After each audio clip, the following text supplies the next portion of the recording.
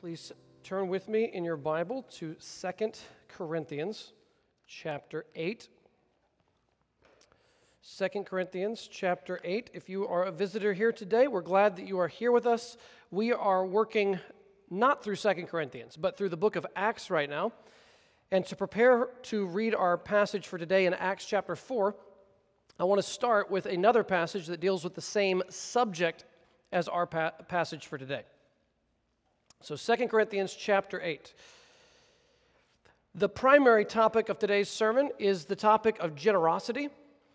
And we will talk about, I want to begin by talking about sort of a theology of generosity. What are we supposed to understand this is? Where does it come from for a Christian to be generous? For those who were here a few months ago, we went through the book of Philippians. And the Philippians are one of the churches included in this opening verse, the Macedonian area. The Philippi was one of the cities in Macedonia. So if you remember the Philippians from a few months ago, they are included here. And I want to take a few moments to think through this. So let me read this piece by piece, 2 Corinthians chapter 8. This is Paul. Let me say this before I read it. Paul is trying to encourage the Corinthians to be generous, and so he's telling a story about how some other churches already were generous, including the Philippians in Macedonia. And here's how Paul does that. Pretty amazing story, brief glimpse we get. 2 Corinthians 8:1. We want you to know, brothers, about the grace of God that has been given among the churches of Macedonia. For in a severe test of affliction, their abundance of joy and their extreme poverty have overflowed in a wealth of generosity on their part. Now let me just stop there for a moment. A lot is happening in a very short period of time. First of all, these Macedonian Christians, when they became Christians, did they receive God's grace? Yes, the grace of God was given among them.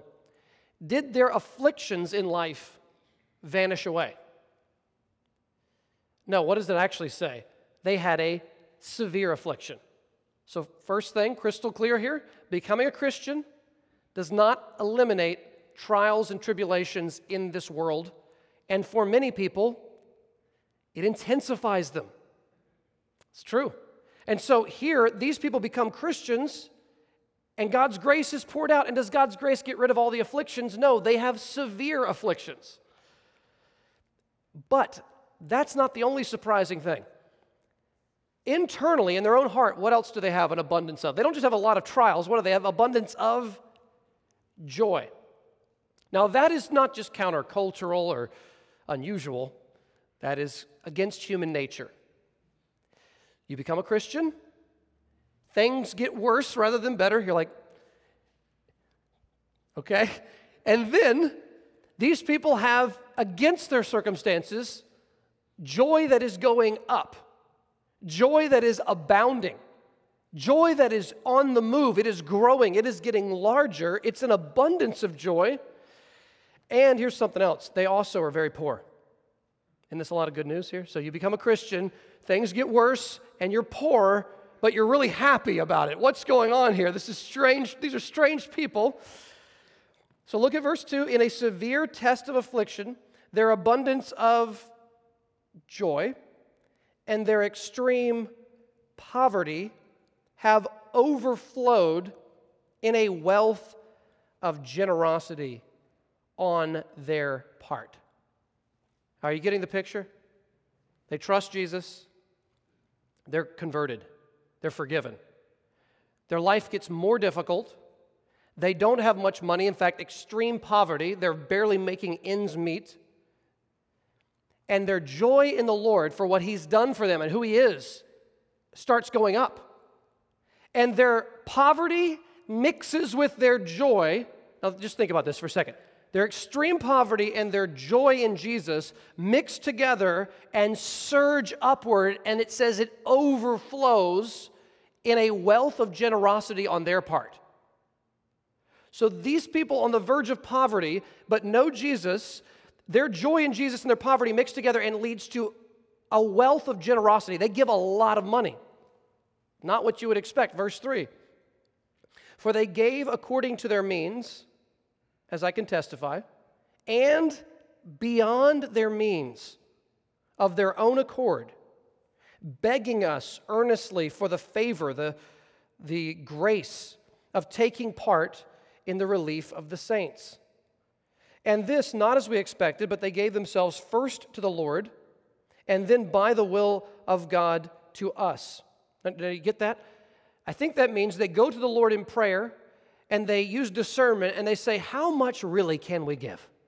I mean, we don't want to actually starve ourselves, but how much can we? We gave according to our means, like we budgeted it out, we got it just to work right, and now it's not enough. We want to give more than that. So they go to the Lord, and they say, Lord, can we please give more than that? And they seem to get in their conscience, yes, you can give. So they give beyond their means of their own accord. No one is forcing them to do this. And they were begging to take part in the relief of other Christians, begging to be generous. Please, Paul, take our money, please. Paul's saying, I don't know, you guys don't have a lot. Please, begging earnestly, please take our money and take it back to those Christians in Jerusalem and help them as they go through a severe test. Verse 6. Accordingly, we urged Titus that as he had started, so he should complete among you this act of grace. Giving is an act of grace. But as you excel in everything, in faith, in speech, in knowledge, in all earnestness, and in our love for you, see that you excel in this act of grace also. Now, look at verses 8 and 9.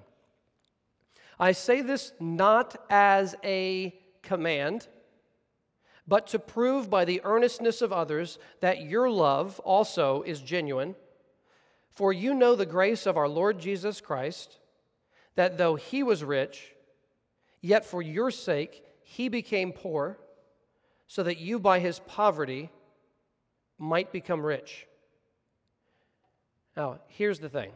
When the topic of generosity comes up in a church setting, ladies and gentlemen, when a topic of generosity comes up, everyone gets a little uncomfortable. You know, the church wants more money, what's going on here, that kind of thing. Let's just be honest. And we oftentimes think about guilt when it comes to giving. Oh, I know I haven't given enough, and I know my life is going to be so miserable if I give as much as I'm supposed to, and I don't want to think about giving, and it just sounds so unpleasant. That is not the route that Paul is taking here at all.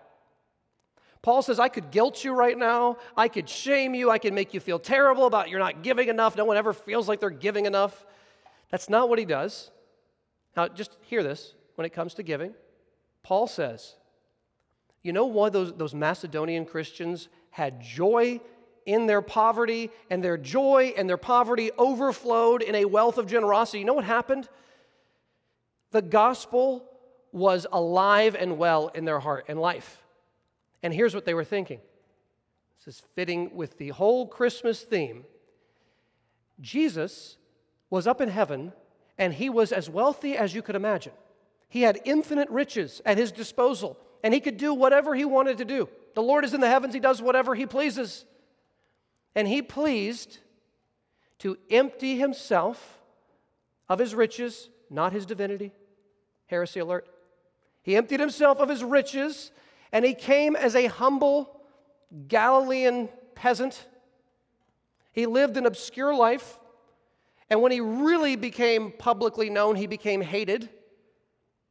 Now get this, he chose to allow himself to be spit on by people that he made.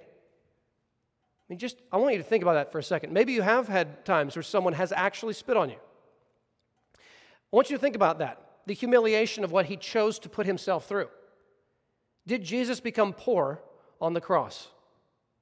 Of his own choice, he gave up the wealth of heaven, he emptied himself, he lived a poor life, his parents were poor, and then he's hanging there on the cross. We just sung about the nails,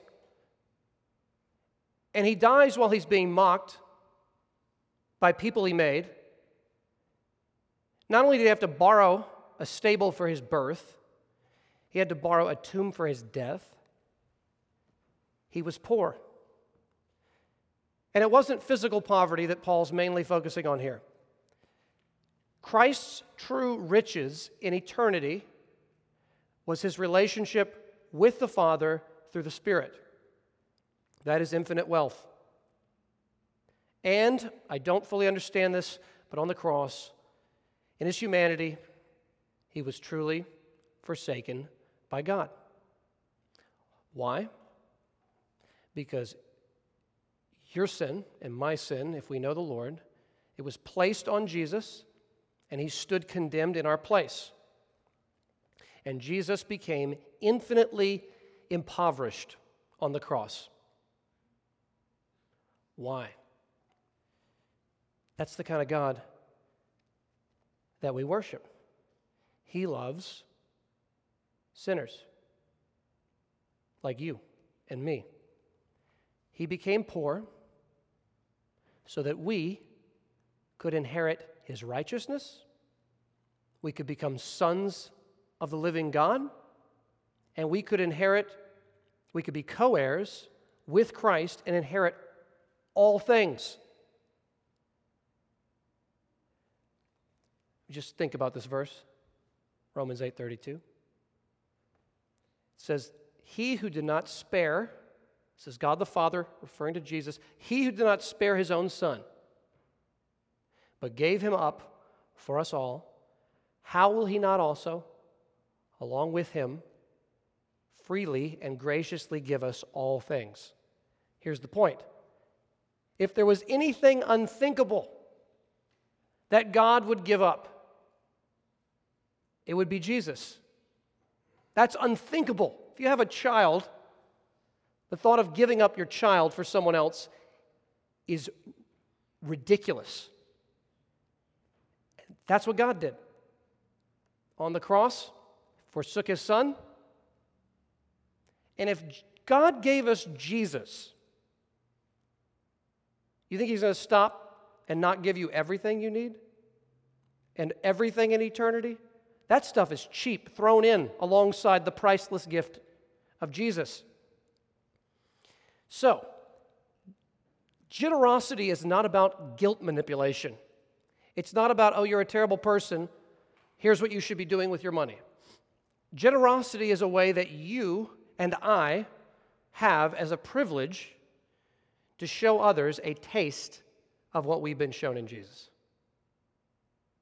Jesus generously gave you his blood, his life for you.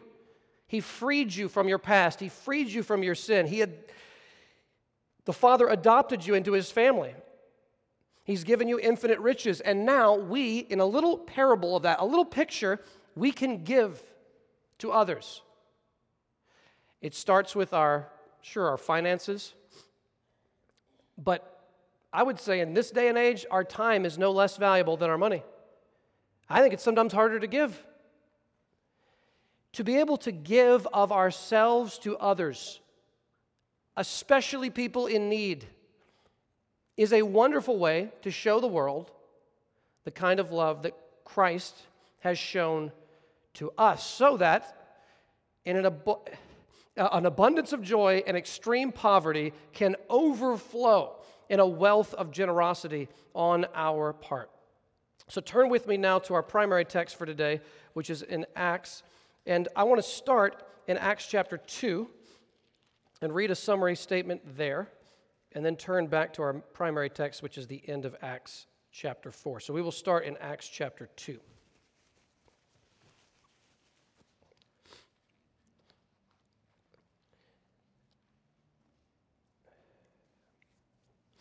Acts chapter 2, we've read this obviously previously, but listen to these wonderful summary statements of the community, this early church community.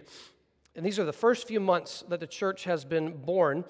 Acts 2, verses 42 to 47. See if you can see these marks of generosity and unity. Acts 2:42. And they devoted themselves to the apostles' teaching and the fellowship, to the breaking of bread and the prayers. And awe came upon every soul, and many wonders and signs were being done through the apostles. And all who believed were together and had all things in common. And they were selling their possessions and belongings and distributing the proceeds to all as any had need. And day by day, attending the temple together and breaking bread in their homes, they received their food with glad and generous hearts, praising God and having favor with all the people. And the Lord added to their number day by day those who were being saved. Now turn with me to Acts 4. A similar kind of summary statement is our text for today. I'm going to read Acts 4, verses 31 to 37, and that's our text. Acts 4, 31 to 37. And when they had prayed, the place in which they were gathered together was shaken, and they were all filled with the Holy Spirit, and continued to speak the word of God with boldness. Now the full number of those who believed were of one heart and soul, and no one said that any of the things that belonged to him was his own, but they had everything in common. And with great power the apostles were giving their testimony to the resurrection of the Lord Jesus, and great grace was upon them all. There was not a needy person among them, for as many as were owners of lands or houses sold them and brought the proceeds of what was sold and laid it at the apostles' feet. And it was distributed to each as any had need. Thus Joseph, who was also called by the apostles Barnabas, which means son of encouragement, a Levite, a native of Cyprus, sold a field that belonged to him and brought the money and laid it at the apostles' feet. So let me just sort of give you the overview of the structure of this text. Verse 31 is sort of the summary of everyone speaking boldly. Then 32 is sort of the practical on the ground, how it looked with their unity and love for each other. Then verse 33 is again this big picture of the preaching of the gospel here by the apostles. And then verses 34 to 37 again is back on the ground looking at the love and the unity between all these believers.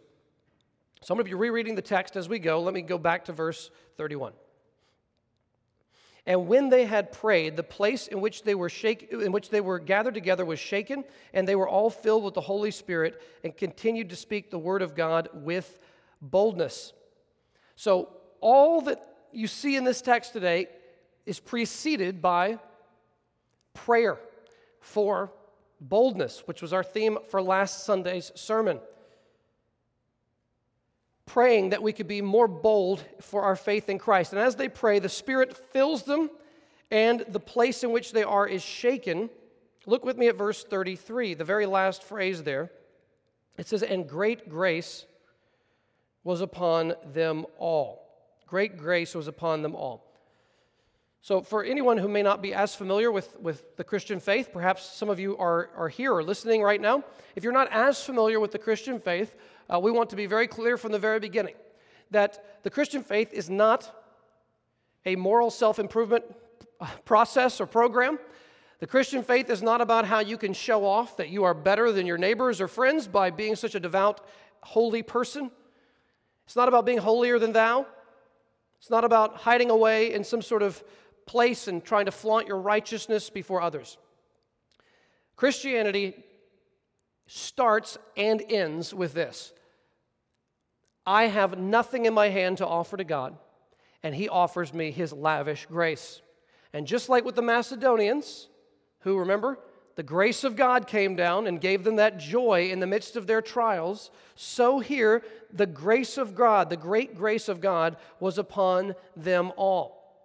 So anytime someone has been converted, in the last few years our church has been here, that has been by God's grace, not by anything that we have done. Anytime someone has grown in their faith or conquered some sin or gotten victory over some sin in their life, or has fought against some sin and been able to be open and honest and work through a hard issue in their life, every time that has been happening, that is the grace of God at work in our midst. We owe everything from top to bottom as Christians to the grace of God at work within us. We owe it all to grace. And I will tell you, you never graduate from Grace Academy. I just made that up. I don't know what that means. You never graduate from the school of grace. In fact, the sign that you are growing as a Christian is not that you need God less, but that you know that you've always needed Him more than you ever thought. That's a sign that you're growing.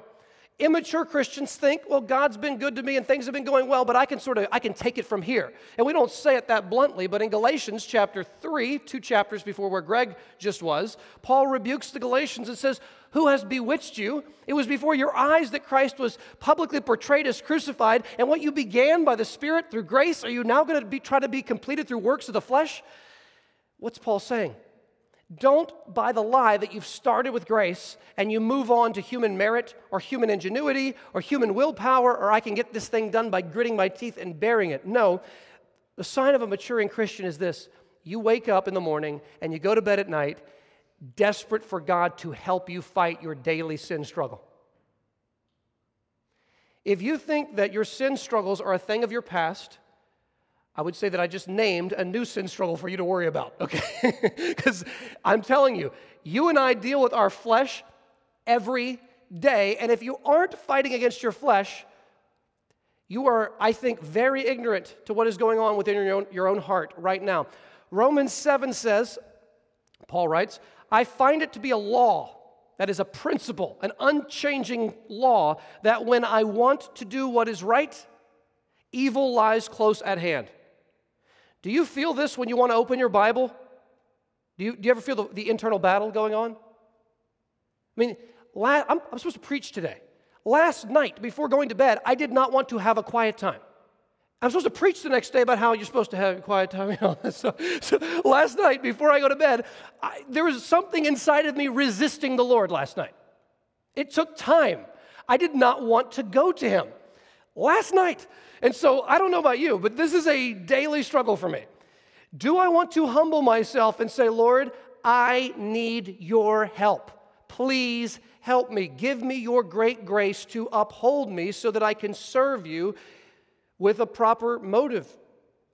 That's what Christianity is. And what does great grace do? When we are humble by His grace, when we humble ourselves and say, God, I have nothing to offer you except need, emptiness, spiritual starvation, dehydration. That's what I have to bring to you, Lord. And the Lord says, wonderful, come to me.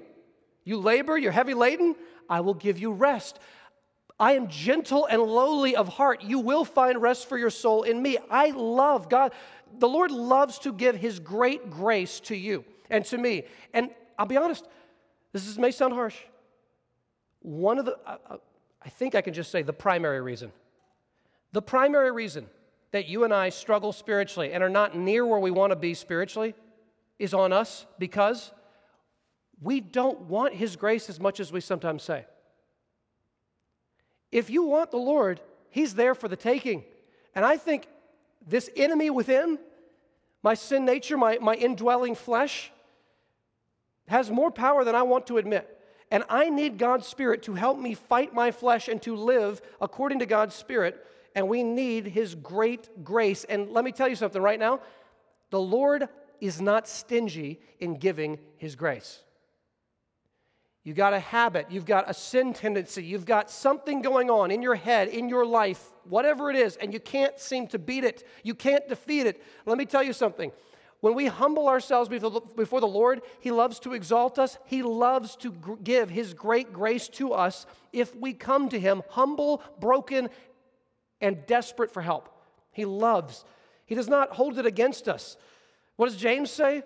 If any of you lacks wisdom, ask God. He gives generously to all without finding fault. But make sure the one who asks sincerely, not a double-minded man, doubting, but someone who asks sincerely. Do we really want God's great grace? Do we really seek it? Okay. Now, what does that great grace do when it enters into a community? Look with me here at this text. Verse 32. Well, let me start here at the end of 31. It says, they all, middle of the verse, they all were filled with the Holy Spirit and continue to speak the word of God with all boldness. So this, I'm going to repeat last 2 weeks' theme. When we ask for God's great grace, we will find a boldness for the Lord growing within us. A boldness for Jesus that grows. It doesn't say some of them spoke boldly. All of them were filled with the Spirit and continued to speak the word of God boldly. But what else does God's grace do? Verse 32. Now the full number of those who believed were of one heart and soul. So the next part is it creates tremendous unity between believers. They were of one heart and soul. I'm sure I know I've said this before. And I know with COVID, it's hard to even imagine this, but imagine Sanford Stadium with 90,000 people in it. It's hard to imagine, okay? So you're at a Georgia game, and you're a big Georgia fan, let's just say. Maybe you're not. We'll just go with it for a second. And you're a big Georgia fan, and you're there, and you're sitting between people you don't even know. The person behind you, next to you, you don't know these people. And Georgia scores, and suddenly you're giving a high five to this questionable person behind you that you've never seen before, and you're screaming and celebrating, you're jumping up and down. People around you are like, you become best friends with these people. What's going on? How can you have this sort of instant bond at a Georgia game when Georgia gets the interception? Suddenly, what's going on? Well, the answer is you've got a common object that is bigger than you, that's out in front of you with all the lights on the field. And your identity, I'm not saying this in an idolatrous way, although it can be idolatrous, but I'm just saying like your sense of identity, unity with the team is so tied up with what they're doing on the field, even though you're not even playing. When they score, it feels like you score, right? And when the other team scores, it feels like you just lost. So you get this, you're tied in with them, and then everyone around you suddenly becomes your best friend. Why? Because you share something significant in common. And when you share something significant in common, suddenly you feel like you're friends with this person. Well, what's happening in Jerusalem with these 10,000 plus converts is the great grace of God has broken in, and their eyes are so on Jesus. They have fixed their eyes on Jesus, the author and perfecter of their faith. They're looking to Jesus, and so what happens? When they turn to their right and to their left, they say, that's my brother, that's my sister in the Lord. These people are my spiritual family in Christ, and suddenly there is a deep affection, a deep bond, a deep unity for these siblings in Jesus that you may not have even known before you knew Jesus. Have you felt that? You ever had this happen? You're traveling and you're in another state or maybe another country, and you show up somewhere and you meet someone and you can see in their eyes, because they're talking about they're Christian, and you can, in a split second, you just met this person and they tell you they're a Christian, and you can see it in their eye that they're like a real Christian, like you could just, they know the Lord. Have you ever felt that immediate sense of the strangest sense of just a bond with that person? You could be in another side of the world and you meet someone, this person's a Christian, they start talking about Jesus and you're talking about Jesus, and you feel this strange bond, and you almost feel like you know this person, and it's strange. That is the bond that we have in Christ, and these people have it to the point where they are of one heart and one soul. Now listen, if there is serious doctrinal error, there is a time and a place to divide over that. In church history, there were people who said, okay, Arius denies the Trinity, and other people said, no, we affirm the Trinity. Well, there's going to be a division there that must happen. You can't be unified and let truth die in the streets when you're being unified. That's not what we're talking about here. We're talking about genuine believers who believe the same gospel. They might have differences on secondary matters, but they believe the same gospel. They are of one heart and one soul. What that means is petty church squabbles did not exist, for the most part, in this time and in this place. Now listen, like I said, there is a time and a place to divide over certain things, for sure. But can we be honest?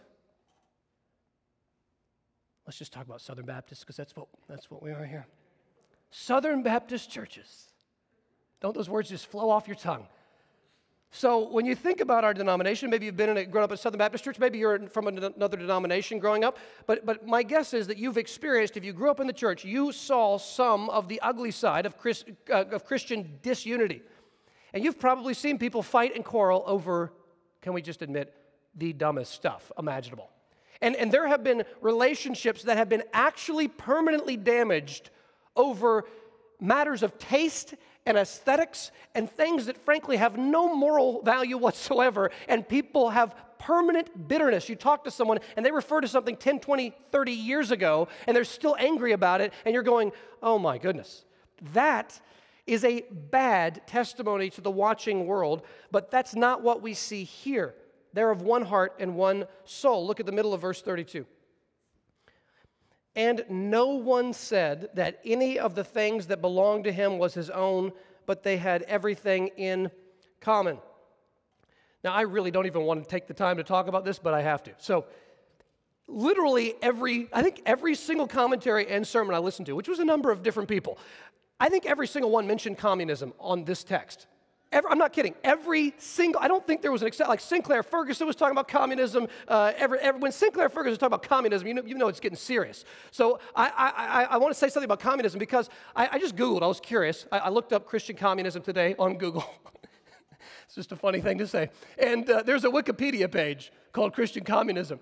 And if one of you started it, shame on you. Okay, so the Christian communism, I clicked on the link, and I kid you not, today's sermon text is one of their primary 3 texts for Christian communism. And there's also a Christian socialism page, and they use the same text there as well. So it's bad news on both fronts, okay? So this text is often used. And virtually everyone, I think maybe everyone I listened to on this, said pretty much the same thing.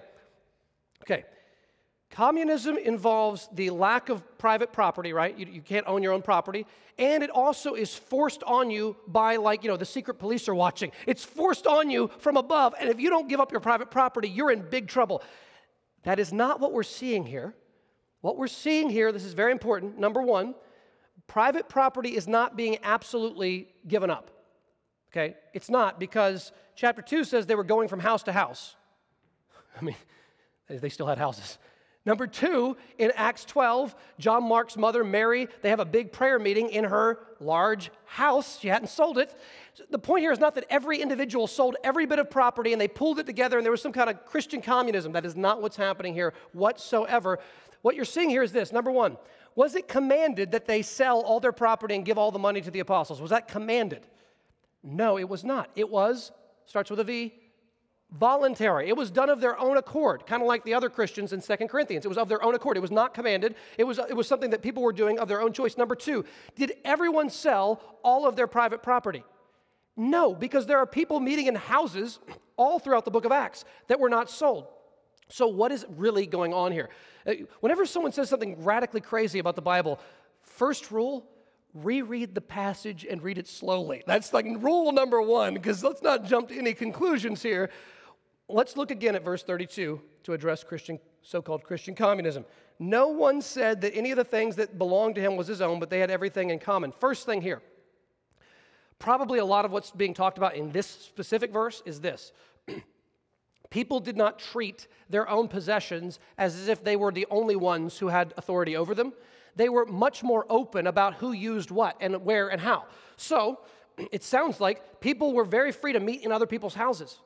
Now, let me tell you, in the last 5 years that we've had a church here, so many of you in this room have in so many ways been hospitable with your own home when you're able to do that. I know not everyone is able to do that, but so often we've been able to have small groups meeting in some of your homes. And we've had discussion groups in your homes and family groups in your homes, and we've had people over to your house to eat or to have fellowship. And that is the kind of thing that you're seeing here. People were open and liberal with their things. They were able to give freely, and they were able to share things in common. There was not this hoarding or, no, that's mine, don't touch it, not that kind of stuff. Oh, you need something? Oh, you need to borrow a car? I'll let you borrow my car.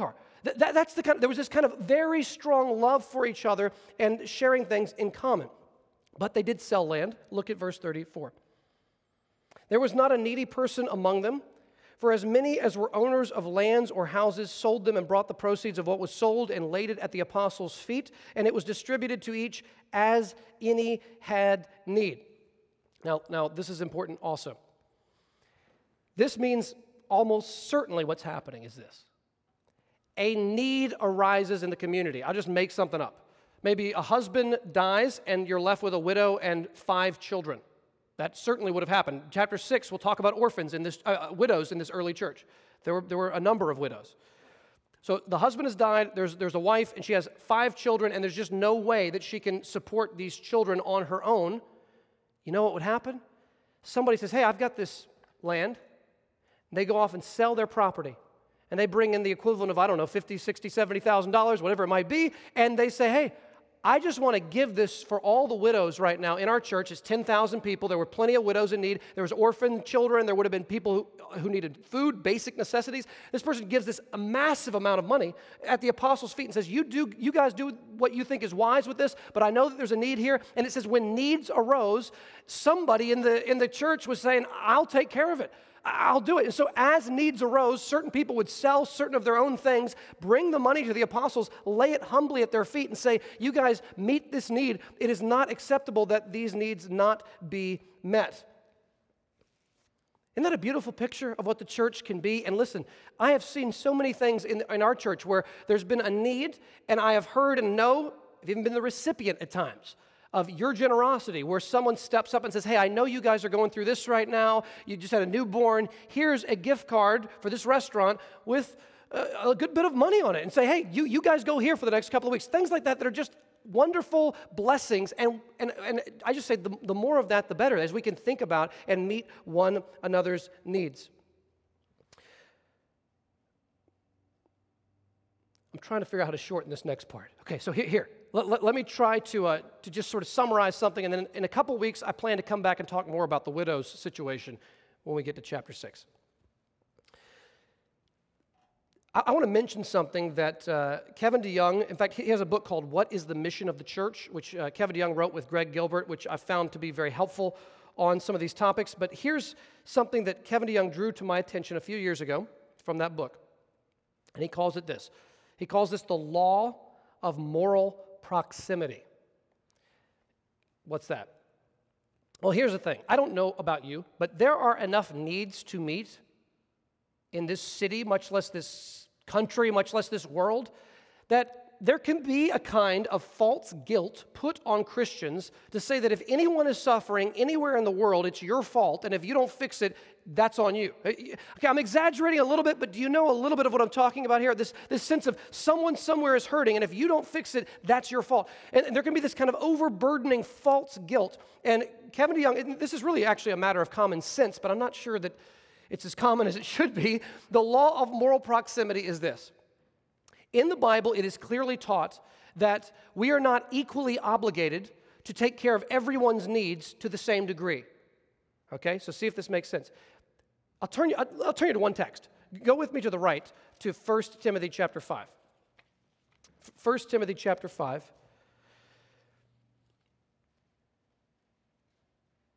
And when you're going to see the word honor here, and the word honor has to do with financial support. Financial support, as it also is in verses 17 and 18. So, 1 Timothy chapter 5, this is dealing with widows who are truly in need. And listen to this idea of moral proximity explained. 1 Timothy 5:3. Honor widows who are truly widows. But if a widow has children or grandchildren, let them first learn to show godliness to their own household and to make some return to their parents, for this is pleasing in the sight of God. She who is truly a widow, left all alone, has set her hope on God and continues in supplications and prayers night and day, but she who is self-indulgent is dead even while she lives. Command these things as well, so that they may be without reproach. But if anyone does not provide for his relatives, and especially for members of his household, he has denied the faith and is worse than an unbeliever. Now, do you see here? Imagine concentric circles, my favorite illustration for anything. Concentric circles, like a dartboard, okay? So level number one, in terms of responsibility to meet people's needs, this should be obvious, is your own family. So, especially if you have aging parents or grandparents, or if you have someone who's particularly ill, or you have little children, there's just a lot of needs that have to be met. Even in our own church, I'm thinking of various people with pretty serious situations going on in their own family. Level number one that's non-negotiable is we must prioritize the needs of our own family members above any other relationship, because that's number one. And it says here, listen, if there is a widow who has living children and grandchildren in the area who have some financial abilities here, then first of all, who should take care of that widow? Her children and grandchildren. That's the first line of support. And if someone is unwilling to actually provide for their relatives in their own household, and they say that they're a Christian, they've denied the faith and they're worse than an unbeliever. You know what he means by that, worse than an unbeliever? Even unbelievers take care of their own family most of the time. Even it's like basic morality for an unbeliever, take care of your own family. If a Christian fails to do that, they're acting worse than an unbeliever. That's a terrible testimony, and they're denying their own faith. So level number one, the non-negotiable priority, again, especially if there's particular needs in your family, is your own family. Let the children or grandchildren first learn to show godliness to their own household, verse 3. First, number one, level number one. Level number two is your local church family. Your local church family. So here's what I mean. If I spend all my time serving needs that are far removed from my family and my church, and I spend virtually all my time out there, and I neglect my family or my church family, that is actually sin. In certain contexts, that would be sin, because it's misprioritizing who I should be caring for. So within our own church, there are families that have needs. I mean, even I've seen, as you guys do, take care of meals for people who've just had children and things of that nature, it is a wonderful picture of this very thing, taking care of the needs within our own local body of Christ. And then do you understand how moral proximity keeps going then? So next it might be other churches like-minded to ours, perhaps in the area or our denomination. It might be physical needs of unbelievers in the more spread out community around us. Good Samaritan type stuff where you see someone in desperate need, you must help that person. But I want us to prioritize rightly our generosity. First level, our family. Second level, our church family. And then we move out from there. And the reason I'm even taking the time to say this is because I think that some Christians who probably mean well have written books that have said things that have led to the feeling that if someone is hurting somewhere that you don't even know about out there and you're not helping that situation right now, that you've done something terrible. And I'm saying, well, if someone makes you feel obligated to do things that would take 36 hours in a day to do, then they're giving you false guilt. Do you understand what I'm saying? If they're demanding of you more time than you have, more money than you have, more resources than you have, then they're actually putting on you a guilt for something that you actually couldn't meet if you wanted to because of how things are prioritized. So the vast majority of my time goes to my family, my wife and my children, this church, and my high school where I teach. That doesn't mean I have no time for things outside of it, but it will mean that if an old, some acquaintance wants to contact me, I'm going to not prioritize that as highly as people in this room. You see how this works? So prioritizing things in accordance with those values will help you. And okay, this is a little bit to the side, but real quick, if you feel like you're one of those people that can't say no to anyone, okay? Now, we all struggle with this. Okay? I'm not trying to, again, guilt you. I'm trying to free you up, okay? If there are people in your life that are simply not close to your priorities in terms of what you should be spending your time on, but they oftentimes are asking to spend lots of time with you, and you feel like, okay, I don't think I'm prioritizing my time correctly. You need to think through that carefully, and at times you need to be able to humbly say no.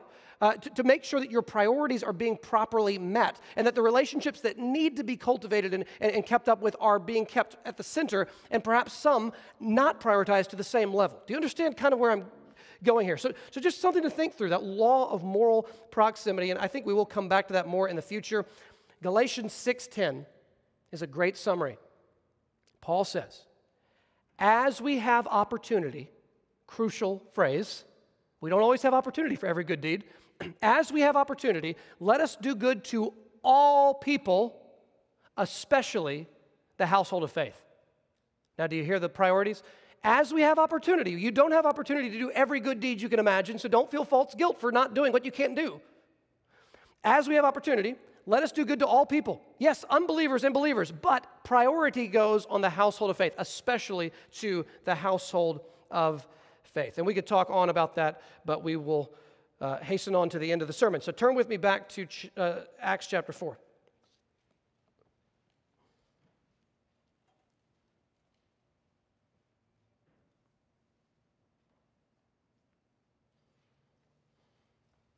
So what we've had so far, really in verses 31 to 35, is a general picture of just sort of everybody. They were all together. They were all of one heart and soul. They were all giving their belongings. And then Luke gives us one specific example of what was going on more broadly. It's this Barnabas character who will show up a lot in Acts. Listen to what he says about Barnabas. verses 36 and 37 of Acts 4. Thus Joseph, who was also called by the apostles Barnabas, which means son of encouragement, a Levite, a native of Cyprus, sold a field that belonged to him and brought the money and laid it at the apostles' feet. Barnabas is quite an individual. We will see later in the book of Acts that Barnabas is always sort of giving the benefit of the doubt. He's very warm. He tries to sort of unite people, keep people together. Also very generous, but I love that they called him Barnabas. Did you know his name was Joseph? I didn't even know that. That was not even in my mind. His actual name was Joseph. They name him son of encouragement. And here's something just to challenge us as we wrap up. How would people label you and me? So in relationship to some of what we're hearing here. They say, Barnabas, son of encouragement. Oftentimes in the Bible, they would speak of you as being part of a family, and you've got children of wrath in Ephesians 2. Oh, goodness, I don't want to be part of that family. That's not good. You've got other kinds of things, sons of God. When you show mercy, you're a son of God. You're acting as God is acting. Well, here, Barnabas, his life was all about encouragement and exhortation. What characteristic would mark your life? Perhaps it would be positive, perhaps it would be negative, but think through this as we take a moment here to pray. What characteristic would mark you? If someone were to label you honestly, would they say that this person, when I'm around them, they're always bringing up bad news about other people. They're always gossiping and talking about the conversation. I can't keep it straight when I'm around this person. They're always bringing stuff up. Is that what they would say if they were being honest about you? Well, they say, this person's always giving me this person doesn't seem to really believe the promises of God. They're always bringing out what is going to be discouraging and not encouraging. Or would they say, when I'm around this person, they encourage my faith in the Lord. They strengthen my courage. They make my faith in God's promises stronger. When I leave this person's presence, I'm encouraged. I've been exhorted. I'm more likely to walk closer to Jesus when I leave their presence than when I was not with them. What would they say? And whatever you would say it would be, let's aspire to be a Barnabas ourselves. Let's aspire to be the kind of Christian who, when people are around us, they leave encouraged and exhorted in their faith by how we are and how we act. Let's pray together. I'll give you just a moment to pray silently, and then I'll pray for us. Heavenly Father, we thank you for the great grace that you have given North Avenue Church for these almost 5 years now, that you have just been so faithful to us despite ourselves. Thank you for the many evidences of grace that have been so obvious in the members of this church, those who are here currently and many who have already moved away. God, I pray that you would make us unified more than ever in the faith, that we would be willing to share whatever is needed to help someone who needs something in a particular moment. Help us to be sons and daughters of encouragement in this church. Help us to be those who love others well, who encourage trust in your promises, and who exhort others to live for Jesus, not in a self-righteous way, in a way that is genuinely loving and coming from a heart of compassion. And I pray this in Jesus' name, amen. Reading from 2 Corinthians 9. The point is this: whoever sows sparingly will also reap sparingly, and whoever sows bountifully will also reap bountifully. Each one must give as he has decided in his heart, not reluctantly or under compulsion, for God loves a cheerful giver. And God is able to make all grace abound to you, so that having all sufficiency in all things at all times, you may abound in every good work. As it is written, he has distributed freely, he has given to the poor, his righteousness endures forever. He who supplies seed to the sower and bread for food will supply and multiply your seed for sowing and increase the harvest of your righteousness. You will be enriched in every way to be generous in every way, which through us will produce thanksgiving to God. For the ministry of this service is not only supplying the needs of the saints, but is also overflowing in many thanksgivings to God. By their approval of this service, they will glorify God because of your submission, that comes from your confession of the gospel of Christ and the generosity of your contribution for them and for all others, while they long for you and pray for you because of the surpassing grace of God upon you. Thanks be to God for his inexpressible gift. Heavenly Father, I do pray that we would be and continue to be and abound in being those who are generous with their finances, generous with our time, generous with our energies. God, help us to have such joy in the gospel that it overflows in a wealth of generosity for your glory. And I pray for more and more a unity, a love, and a desire to be of one heart and one soul. And we pray this all in the name of Jesus, and all God's people said, amen.